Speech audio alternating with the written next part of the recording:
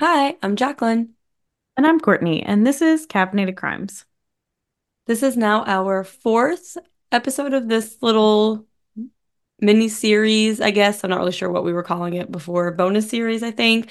Just hmm wanted to highlight some people who are currently missing, try to get some of those stories out there that are lesser known, lesser shared, and hopefully someone who listens has seen some of these individuals or knows something about them or just can give any kind of clues or point anyone in the right direction. Yeah, for sure. Um, so our first person is Aaliyah Shade Bell, also last name Hall, was last seen on November 25th, 2014 in Rock Hill, South Carolina, and she was 18 at the time of her disappearance, and she left behind her phone, wallet, and other belongings, so clearly things you'd probably take if you were Yeah. leaving. She does have her lip pierced and stars tattooed on the left side of her abdomen. She's 5'6" and she was 145 pounds at the time of her disappearance, and she has black hair and brown eyes. Anyone with information is asked to please contact the Rock Hill Police Department at 803-329-7200. Travis J. Allen went missing on December 27th, 2013. He was last seen in the 4900 block of Jean Street in Baton Rouge. He was wearing a black fleece jacket slash vest and blue jeans. He does have multiple tattoos.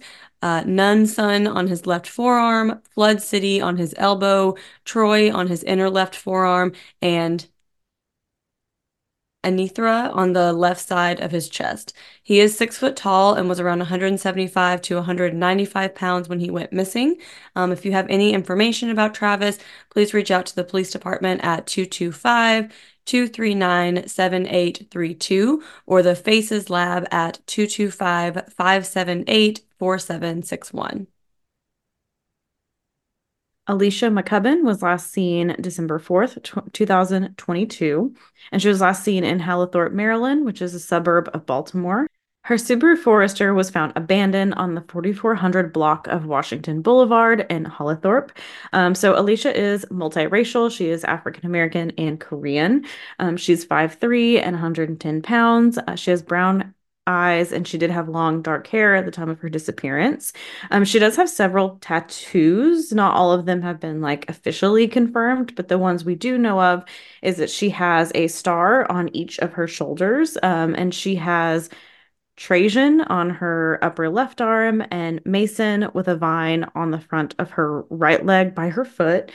She was 42 when she went missing. If you have any information about her disappearance, please reach out to the Baltimore County Police Department at 410-887-3943. And you can also send tips to Crime Stoppers at 1-8667-LOCKUP if you type that out, or text crimes, which is 274637, and start the text with MCS.